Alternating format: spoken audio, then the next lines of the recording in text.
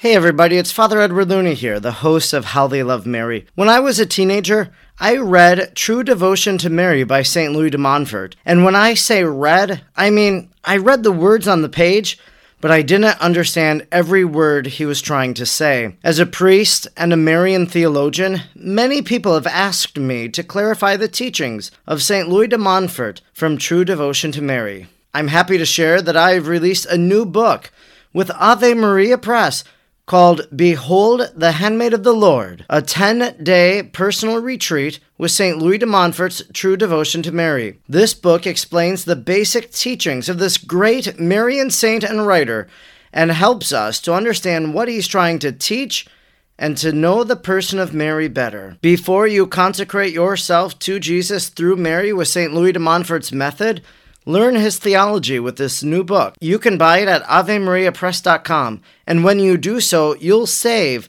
when you use the code BEHOLD at checkout.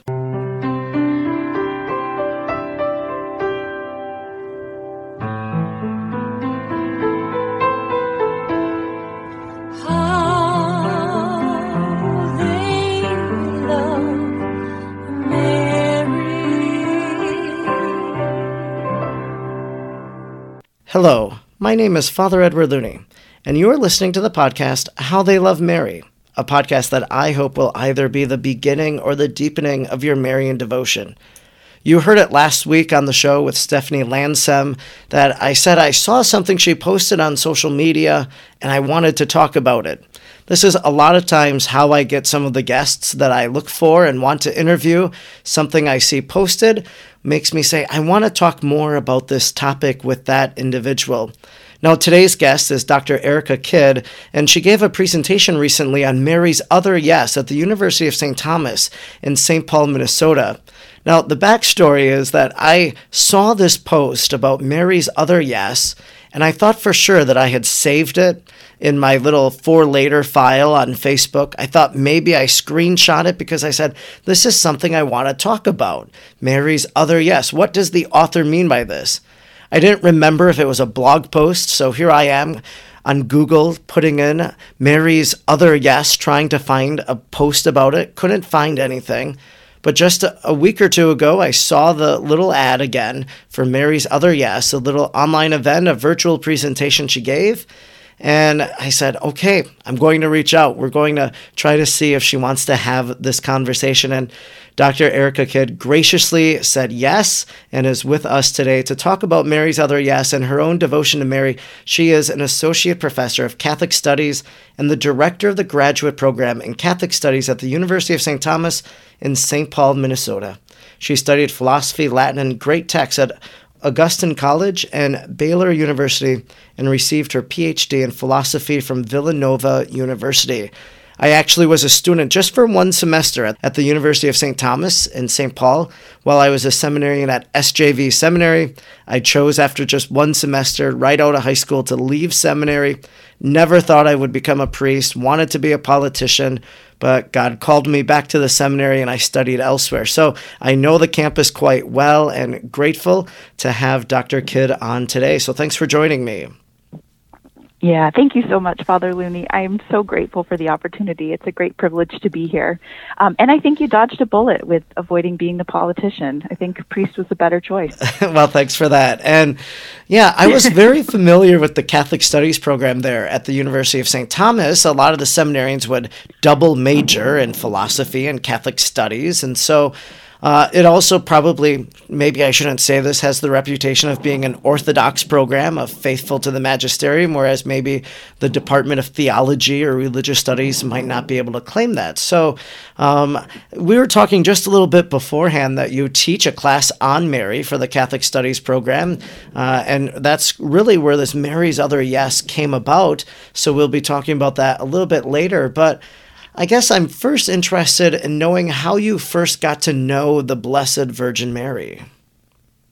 Yeah, great question. So I first got to know Mary by accident.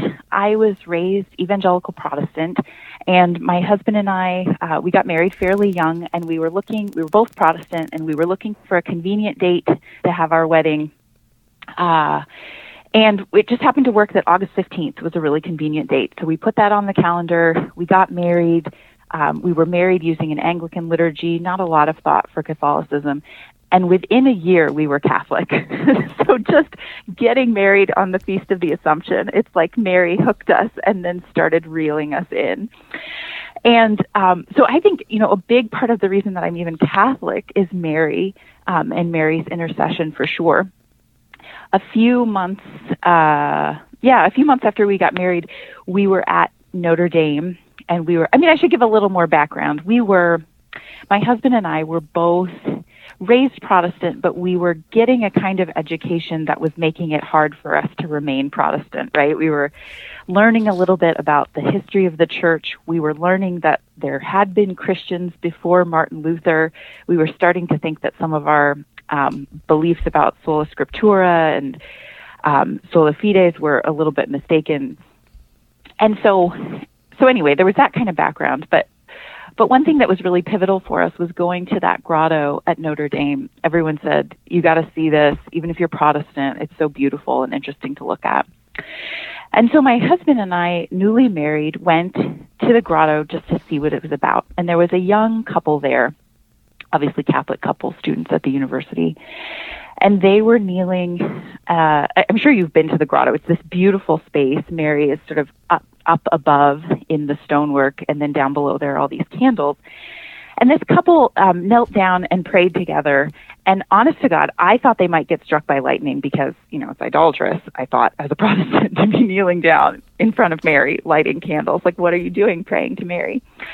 And they weren't struck by lightning, as obviously. And so they prayed, they left, and then my husband and I thought, well, maybe we should try this. Like, what could it really hurt? And so we knelt down and prayed, and it was really the first time that I understood why God had given me a body and what it might mean to worship Him with my body. And so it was really kind of a turning point in my own conversion. And actually, my husband walked away from the grotto and found the first priest he could and said, "Hey, I want to be a Catholic. Make me a Catholic." And the priest said no. Because he thought, you need to think about this a little bit more and pray about it a little bit more. So that was kind of a couple of our first encounters with Mary, these funny little experiences that we hadn't prayed. Obviously, they were providentially, or we hadn't planned. They were providentially ordained, but she just started drawing us in. So I guess about a year later, we had been doing more reading, learning more about the tradition, and we started taking instruction in preparation for reception into the church because we thought, the Catholic Church seems like a serious option here. Let's learn a little bit more about it. And when we as Protestants started reading the Catechism of the Catholic Church, we were just shocked to find how sane and good it was. We had been raised a little bit with the specter of Catholicism, it's kind of dangerous. They are idolatrous, all these unfair rumors about the church. And so we read the whole catechism through, and we said to this Jesuit priest who was instructing us, we said, look, we basically agree with all of this except the dogmas of the Immaculate Conception and the Assumption, because those just seem made up. And he was a really clever guy. I'm so grateful to him, Father Timothy Vavrick, down in Waco, Texas. And he kind of talked us through why these doctrines made sense. And so we got to the point where we thought, okay, fine. Those aren't real obstacles. The church is right about everything else. And so the church has these two kind of quirky views about Mary, but I think we can affirm that they're acceptable and they're not dangerous. So I would say when we became Catholic, and this was towards the end of our undergraduate, right at the end of our undergraduate time, when we became Catholic, we thought, yeah, okay, fine, Mary's fine. She's not dangerous, she's not bad, but she's fine. So that was kind of how we started off our life as Catholics, with just thinking that Mary was not too much of a problem, which is probably not enough to get invited onto a podcast to talk about how much you love Mary, but that's kind of where things started off for us. It's interesting you use the word dangerous, or she wasn't dangerous, that is. And oftentimes when I talk about Marian devotion, I just did this on a Sirius XM show that I did with Sister Maria Pappas. She said, well, what would you tell a Protestant about Mary? Or if they picked up your new book, what should their takeaway be? And I always say that the most compelling thing for me about Marian devotion is that people have done it throughout history. They've gone to a shrine, they've prayed for a healing, they've left their crutches behind because by Mary's prayers they were healed at that place. And it just seems to have worked. And so when you say it's not dangerous, that's kind of what it evokes in my mind, that, well, so many people have done this and it's been good for them, so it could be good for me too. Yeah. Yeah, I think that's fair. I think I would also add, it's sort of a simple point, but Mary's whole point is to point us to Christ, right? I mean, what does Mary do that makes her so special? Lots of things, but she gives birth to Christ. And so apart from Christ, and everything she does is meant to glorify Christ. So, even in these texts that are really meant to emphasize, we've been reading some older Lives of the Virgin, extra canonical, but just really interesting texts. Even in these texts that are very concerned to emphasize her queenship, or very concerned to emphasize how distinctive she is, the whole reason that she's distinctive, the whole reason that she matters is because she points us to Christ. And so I think even as a Protestant, I just didn't really understand that distinction, that Catholics weren't worshiping Mary. They didn't think that Mary had, that Mary was a second God or another member of the Trinity, but that she really is the handmaid of the Lord, as Scripture tells us. I'd be very interested to know, as you mentioned, the extra canonical texts about Mary's life that you've read. Would one of them be The Mystical City of God by Venerable Maria of Agreda by chance? No, I haven't read that one yet. I'm writing it down. Okay, sure. Well, it's a 4-volume set, so it's Okay. almost 2,000 pages. You probably don't want to read it. There is a condensed version, an abridged version, or whatever. But actually, next week, the following week after this episode releases, I'm doing a little promo for a new podcast I'm doing, Reading the Mystical City of God in a Year. So that's the only reason I asked, because I was going to see if you had any thoughts or reactions to it. So, anyways. But yeah, wonderful. Now, okay, I will definitely look for that.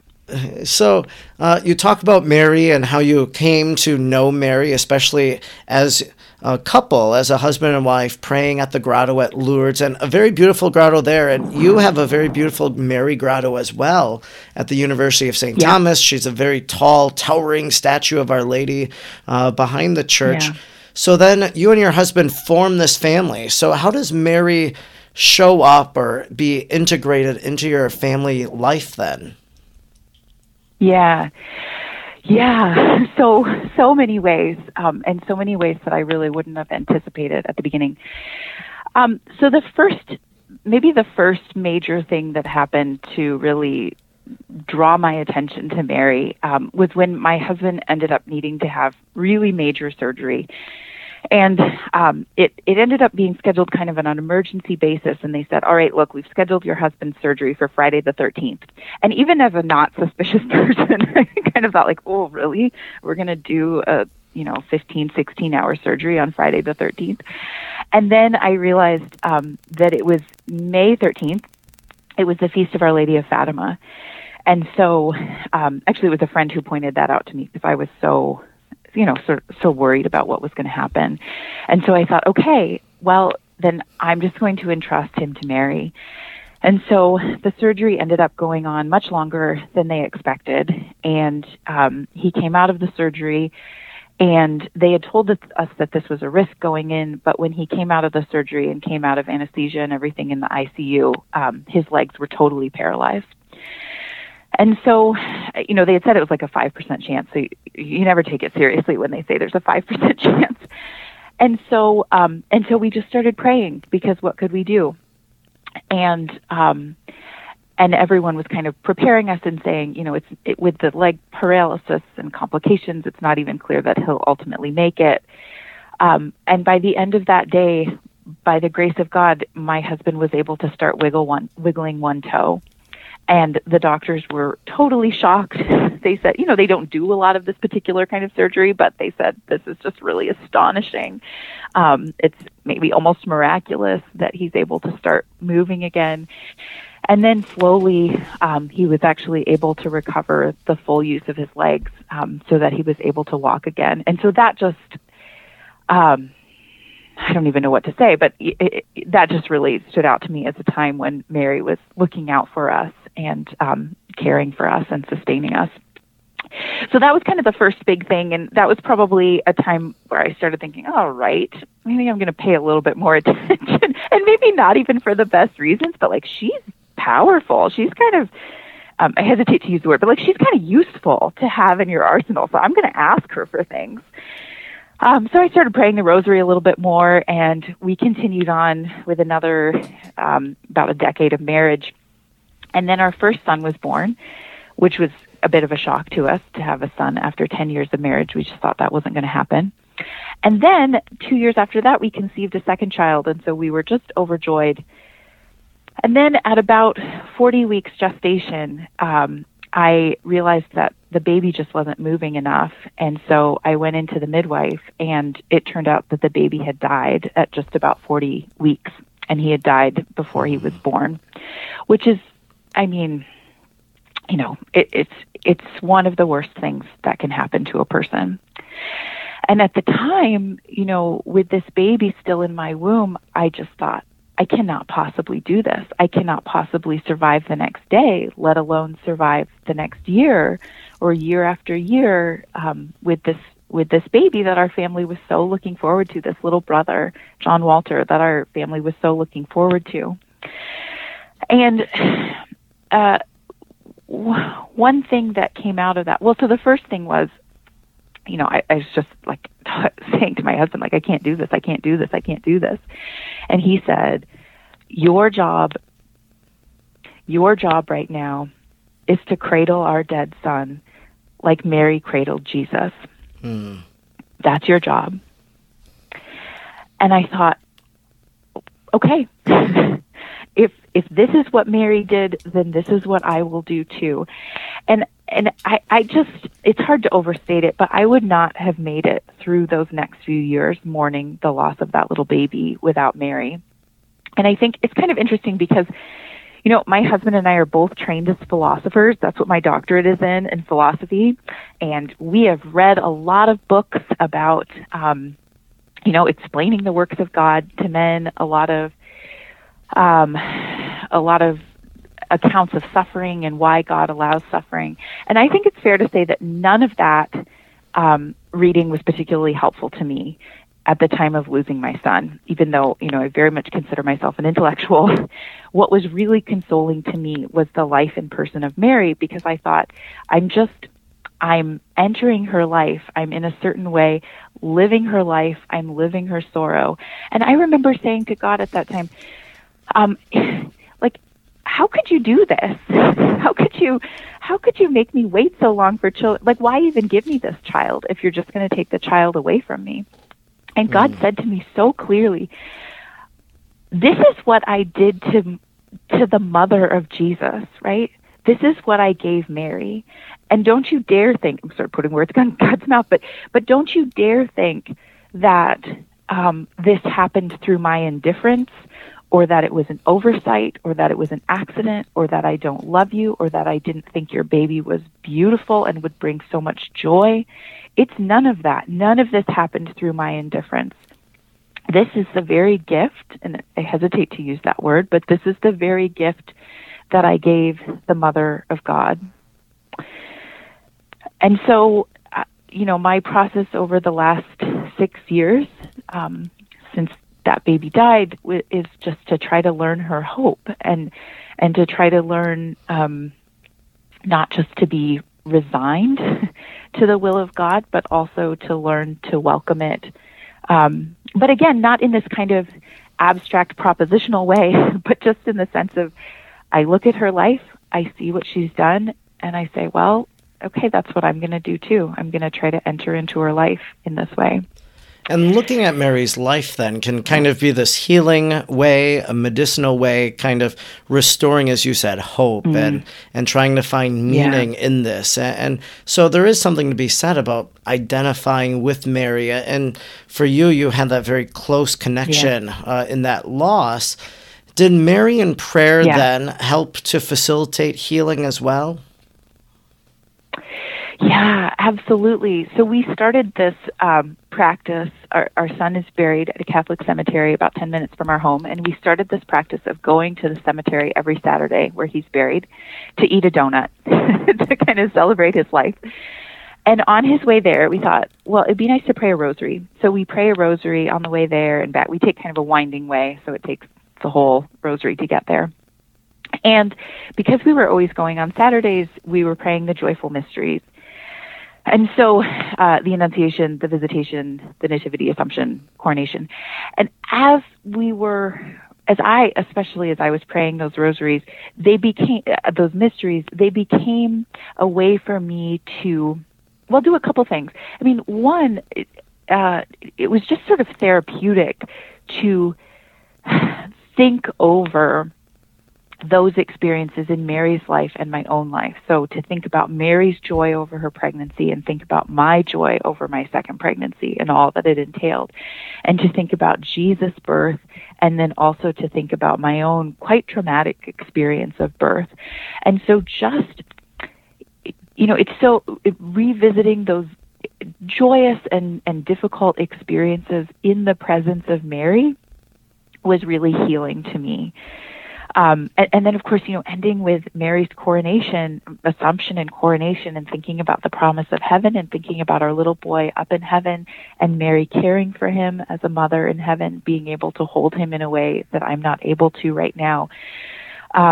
It was tremendously healing in all kinds of ways. Some of that psychological trauma, some of the wounds in my relationship with the Lord, really drawing me closer to both the Lord and his mother. So Jesus, as he's born on Christmas Day, he really is born to die. He's born for that moment of Calvary in which the world will be reconciled and redeemed. And during the holidays, so you just related a story of grief, of loss. Yeah. And so I think that people during Advent, as we approach Christmas, that we have to make sense of grief as well. And so how can Advent then, our celebration of Advent, when there is grief or darkness or whatever, how can that story of Christ's birth bring light in the midst of this darkness? Yeah, it's such a great question. I always feel funny because when I end up talking about Advent, I often end up talking about suffering and darkness. And first I felt a little guilty about it, it should be cheerful and we should be getting ready for Christmas and it should be all bells and tinsel. But I think especially for people who have experienced loss, Advent is an excruciating time. I think that joy and sorrow are multipliers. And so when we are asked to really enter into joy, even when we are entering into joy, often that sorrow reasserts itself. I wish that parent were here, or I wish that child were here, or I wish that relationship were healed, as we're trying to celebrate the season. And one thing that I find so consoling about Advent is it is the season of the not yet. It is the season of anticipation. So, when we're in the Northern Hemisphere, it turns out that Advent is a time of great darkness, right? It's getting dark very early. And Carol Houselander has a lovely little book. Everyone I've given it to loves it, called The Reed of God. And it's an Advent meditation, and she talks about this darkness in a couple of different ways. She says, in darkness, in Advent, we are waiting for the light. We are waiting in expectation of Christ, the light of the world. We're getting ready for Christmas. We're also anticipating Christ's second coming. But as we wait for that light, it's important to notice the reality of darkness. And she describes this in at least two senses.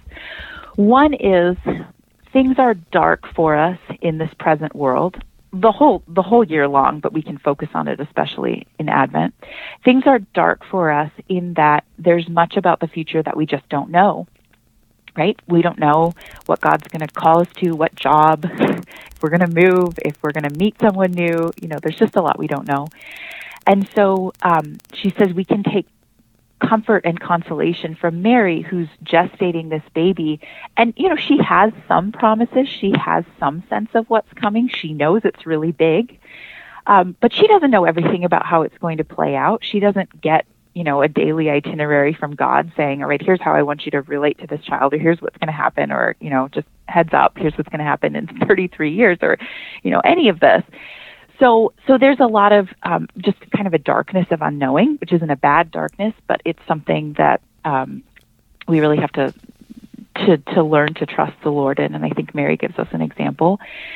And then also, in Advent, I think we reckon with, as I mentioned at the beginning, just the darkness of sin, that Christ has brought salvation to the world, and yet in our own individual lives, as we think about the second coming, we have to be honest with and reckon with the sin in our lives. And so that's why, it's so perfect that Advent is a penitential season, right?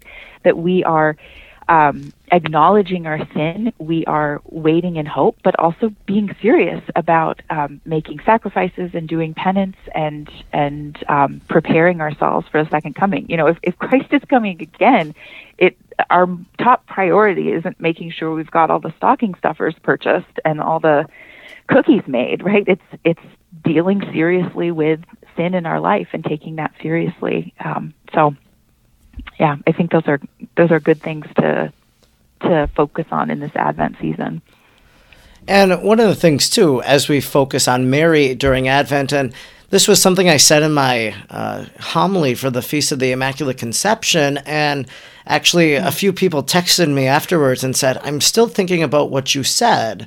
And I said that, well, for us, we have 4 weeks of Advent, but Mary had 9 months of Advent. And of course, I wasn't trying to say that the Immaculate Conception is the birth of Jesus or his conception or anything like that. But my point was, because obviously that's not what the Immaculate Conception is, but my point was that God prepared Mary from the very moment of her conception to be the mother of the Savior, and he continued to prepare her. For example, one of the feasts we have in the church on November 21st is the presentation of Mary in the temple. So this idea that maybe Mary was there in the temple and she was learning from the elders, she was hearing the prophecies. God was preparing her to be the mother of the Savior. God prepared her by giving her Joseph to be her protector and provider. And so God was preparing her, and she had those 9 months then to prepare for Christmas Day, in which she would see Christ the Lord laid in the manger and all of these other people coming to adore him. So, but this all began with her yes, which brings me to this very point that I saw and I wanted to talk with you about after seeing your event that you were having in St. Paul, was that Mary says yes. We call this her fiat. Let it be done to me according to your word. And so that's her first yes, her yes to the angel saying, I will be the mother of the Savior. Use me, God. I want what you want for my life. But there are other yeses then in her life. And so Mary's other yes was the title of your presentation. And I was curious what your take on her other yes might be. Yeah, sure.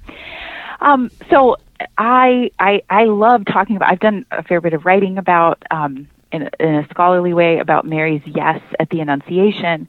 And it's such a fun yes to focus on, right? I mean, we can acknowledge the difficulties and, of the kind of position that it put her in. It was kind of strange in certain ways. But ultimately, what Mary wanted was what every Jewish woman wanted, which was to give birth to the Savior, right? That's what all Jewish women were looking for, hoping for, waiting for. And at that yes, again, strange and difficult as it might be, that yes at the Annunciation, what Mary gets at the end of it is a baby, which is lovely and sweet and just, totally charming. And so I think that's the yes. I mean, when we say Mary's yes, that's the yes we typically think of. Adrienne von Speyr, she's a Swiss mystic, really prolific writer. She reminds us that it's important to remember that Mary's entire life was yes in a certain way. She says we often like to think of, the Annunciation as being this, kind of standout moment. And of course it is, but she says it expresses the entire character of Mary's entire life, that it wasn't that the Annunciation was the first time Mary had said yes to God. I I think Ratzinger says this as well it's the best book, Daughter Zion. The best book. It's so hard to read, but so good. He says, Mary gives an absolute yes to God through her life, and God gives an absolute yes to Mary because of who he's made her to be. And so I was thinking about, the whole character of Mary's life being a yes. But that's not the specific yes I was thinking of with Mary's other yes. When I started teaching this course on Mary, probably the thing that was most surprising to me that came out of that course was the strong connection the Catholic tradition makes across time between Mary's yes at the Annunciation and her yes at the crucifixion. There's a lot that kind of surrounds it that suggests that these two yeses are meant to be read in parallel. And I hadn't even really thought about Mary saying yes at the crucifixion. I had thought about Mary saying, okay, or if you insist. But this kind of, to say yes in a similar way that she says yes to, I want a baby who's going to be the savior of my people. I thought that was really striking. So then I guess I can share with you a couple of passages that made this stand out to me. So in Lumen Gentium, it says that Mary, quote, lovingly consented to the immolation of this victim which was born of her. And this, I just couldn't believe this, lovingly consented to the death of her son. And again, I've shared a little bit of my story with you. I couldn't do it. I think I would say I couldn't do it. I couldn't lovingly consent to the murder of my son. And yet Mary does. And in doing so, she unites herself with Christ's sacrifice, right? So Christ is made a sacrifice to the Father, and Mary also joins her sacrifice with Christ as she sacrifices her son. She's not clinging to him. She's not holding him back. She's not negotiating with the Father saying, don't do it. There's got to be another way. Let's figure something out. And there's just this full-throated yes. So I have a passage from Adrienne von Speyer here. She says, in thinking about this connection between Mary's first yes at the Annunciation and her second yes at the cross, she says, in obedience to God, Mary gave the first assent to the angel and through him to the Spirit.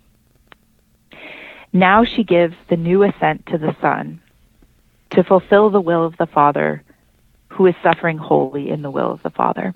So for Mary, everything is about her love of God, about the will of the Father.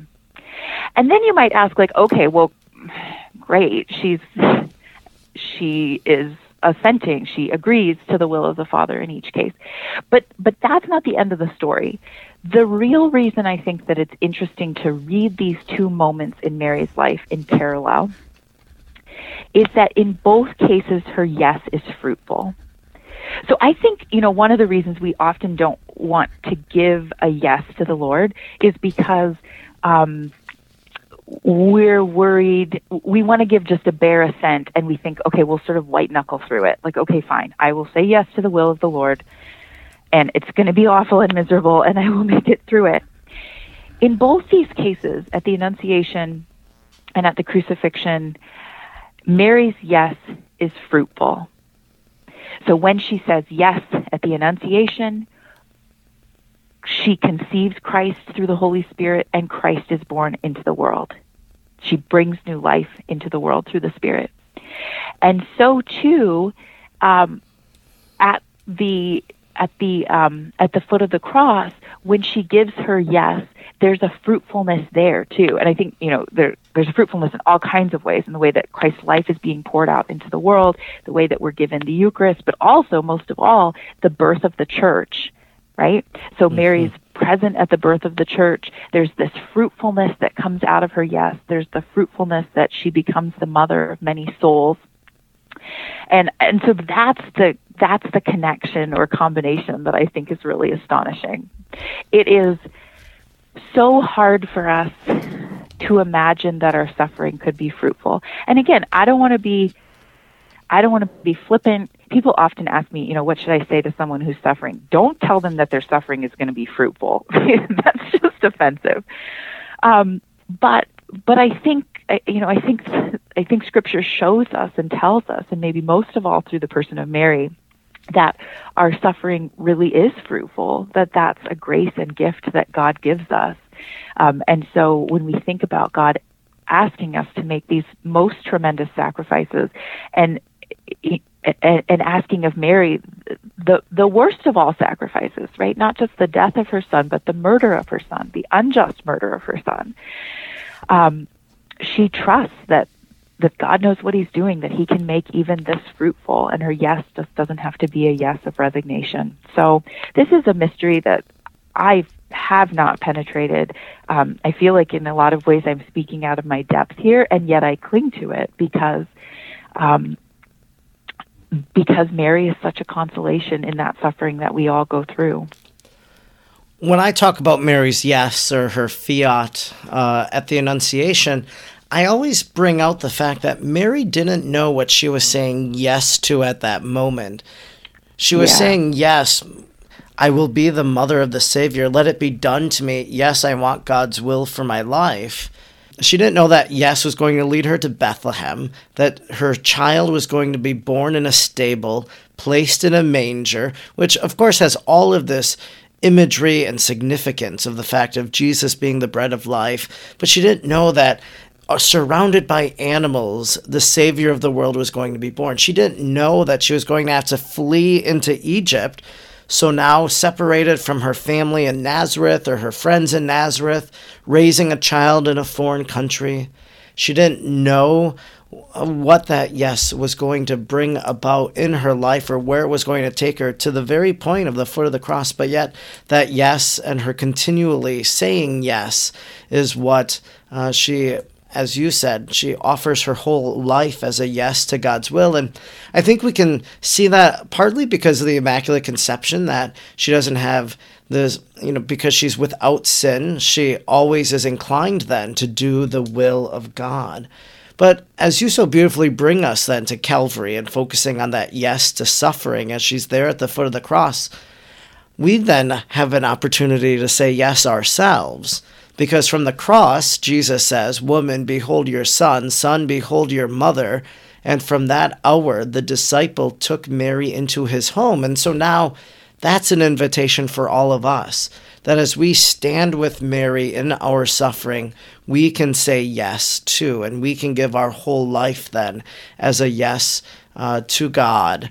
And as we say yes to doing the will of the Father, well, we know that Mary is our mother, and she's with us and interceding for us and helping us all along the way. Amen. Yes, that's so beautifully put. We say yes to the will of the Father and also make our yes to taking Mary as our mother and seeing just how much her life can shape our own lives, and give us a sense of what God is asking us to do, and give us the tremendous courage that love requires.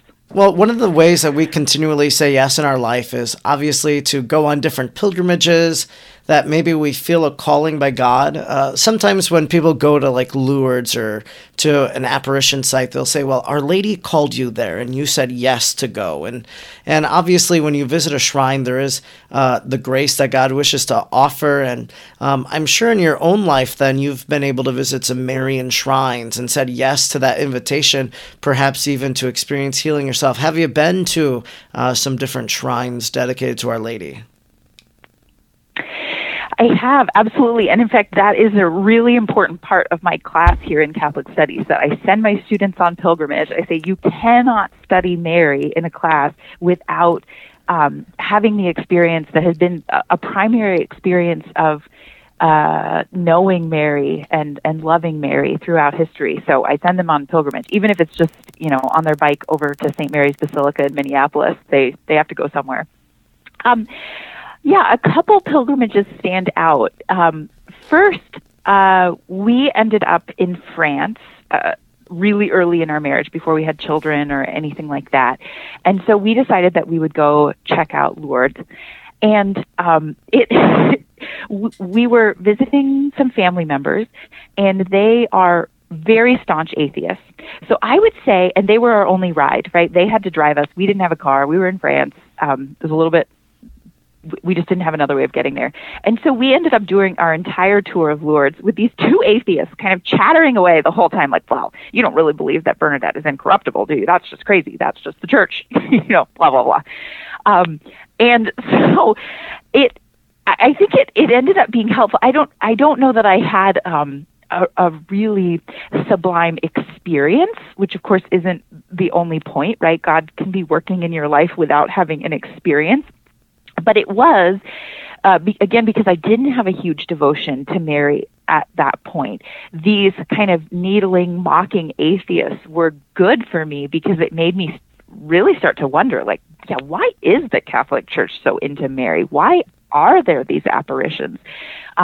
Why has Mary made such a difference to so many people's life? And it was a little bit like my experience back at the shrine, watching someone else and seeing that what they are doing is meaningful and significant to them. That made me want to try it as well. And so I think more than anything, more than any specific healing or anything that came out of visiting Lourdes, it was this, it grew my curiosity about why Mary meant so much to so many people. Maybe a more meaningful pilgrimage experience has been our visits to the Shrine of Our Lady of Guadalupe in La Crosse, Wisconsin, which is just gorgeous. The architect Duncan Stroik just did a beautiful job there.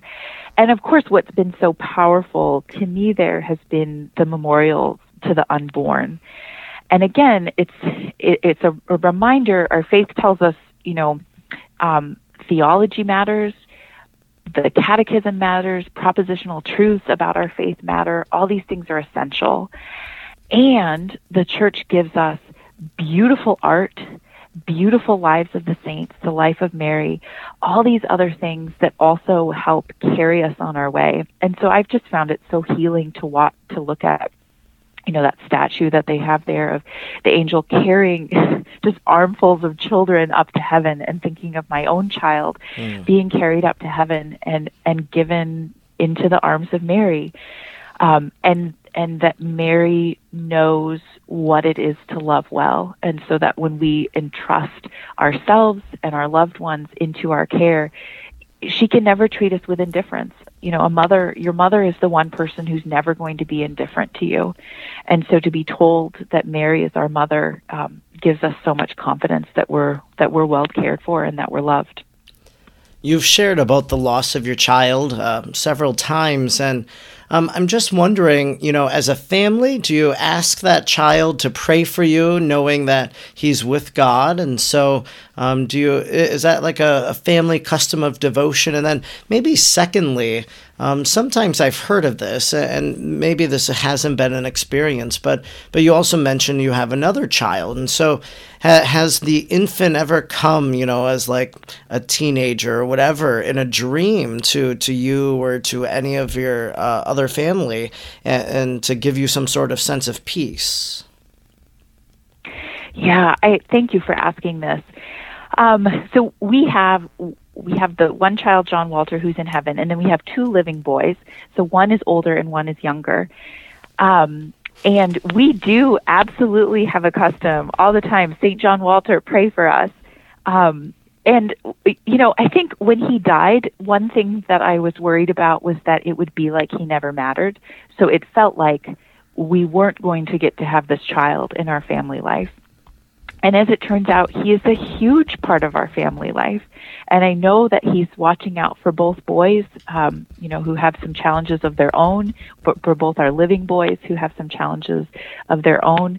And there have been so many gifts and graces in our lives that it's just been clear in various ways that they've come to us as a result of his intercession. And so, I felt like God was taking my child away. And instead, God has said, no, I'm giving you a child in a different sense. Your child is safe.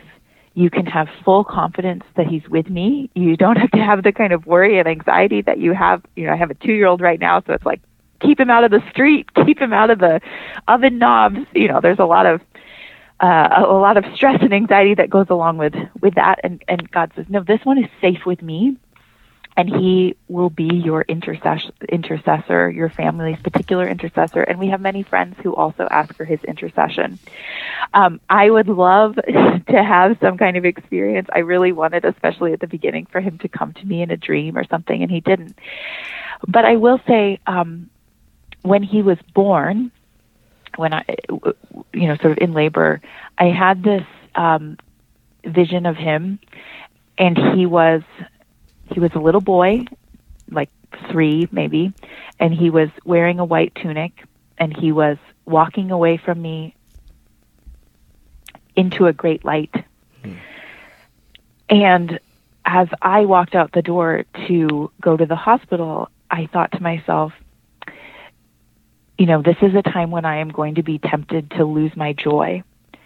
And so I just begged God, please don't let us lose our joy. You're taking this child from us, but please help us hold on to our joy. And I think through loving Mary, she's shown me how the joy and the sorrow, the grief over this temporary loss, can live in conjunction with that joy and in the hope of the resurrection. And so I would say that's another gift that she's given to our family. Well, thank you so much for sharing. And I know for people that have lost family members, whether they're infants or even if they lost a husband at a young age, that your sharing of how you've coped with grief and how Mary has helped you and how you can have hope and how you can offer your own yes to God, I know it's going to be helpful to other people as well. So thanks so much for sharing that with me today. Thank you, Father. What a pleasure to be here. Thank you.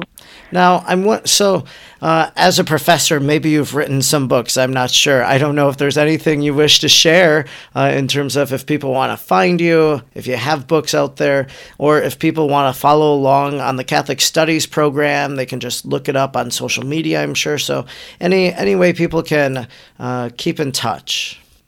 Yeah, I tend to be not very on social media or the internet, but I would really encourage people to check out the Catholic Studies program at the University of St. Thomas, where I'm a teacher.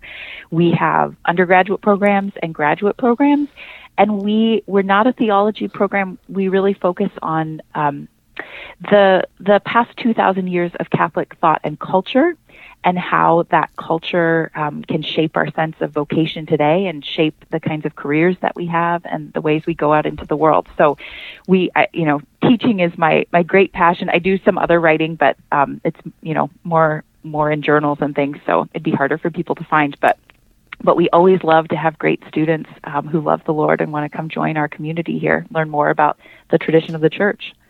Well, that's wonderful. And I thank you for your time. I know that it's the end of the semester, so you probably have oral exams or grading you could be doing. So thanks for your generosity and sharing about Mary's other yes and saying yes to sharing that with us today. Absolutely. Thank you. Hey, thanks so much for listening to today's show and for all the many ways that you support the podcast. If you want to help out the podcast, be sure to check out Sock Religious. I love their socks. I love their shirts. And so go over to Sock Religious, use the link in the show notes, and buy some holy socks or some holy shirts that you can wear to evangelize your family and your friends. If you also want to support the podcast, I invite you to please share the podcast with your friends or on your social media platforms. Rate or review the podcast on Apple Podcasts. And if you don't mind, please follow me on social media on Facebook, Instagram, or Twitter. My handle is @FR Edward Looney. You'll see all of the posts, all of the content that I put out each week by following me there. Thanks so much again for listening today. Know that I am entrusting you to the heart of Mary, asking her to pray for you this day and every day. And if you don't mind, say a prayer for me too. Let us remain united in prayer to Jesus through Mary. God bless.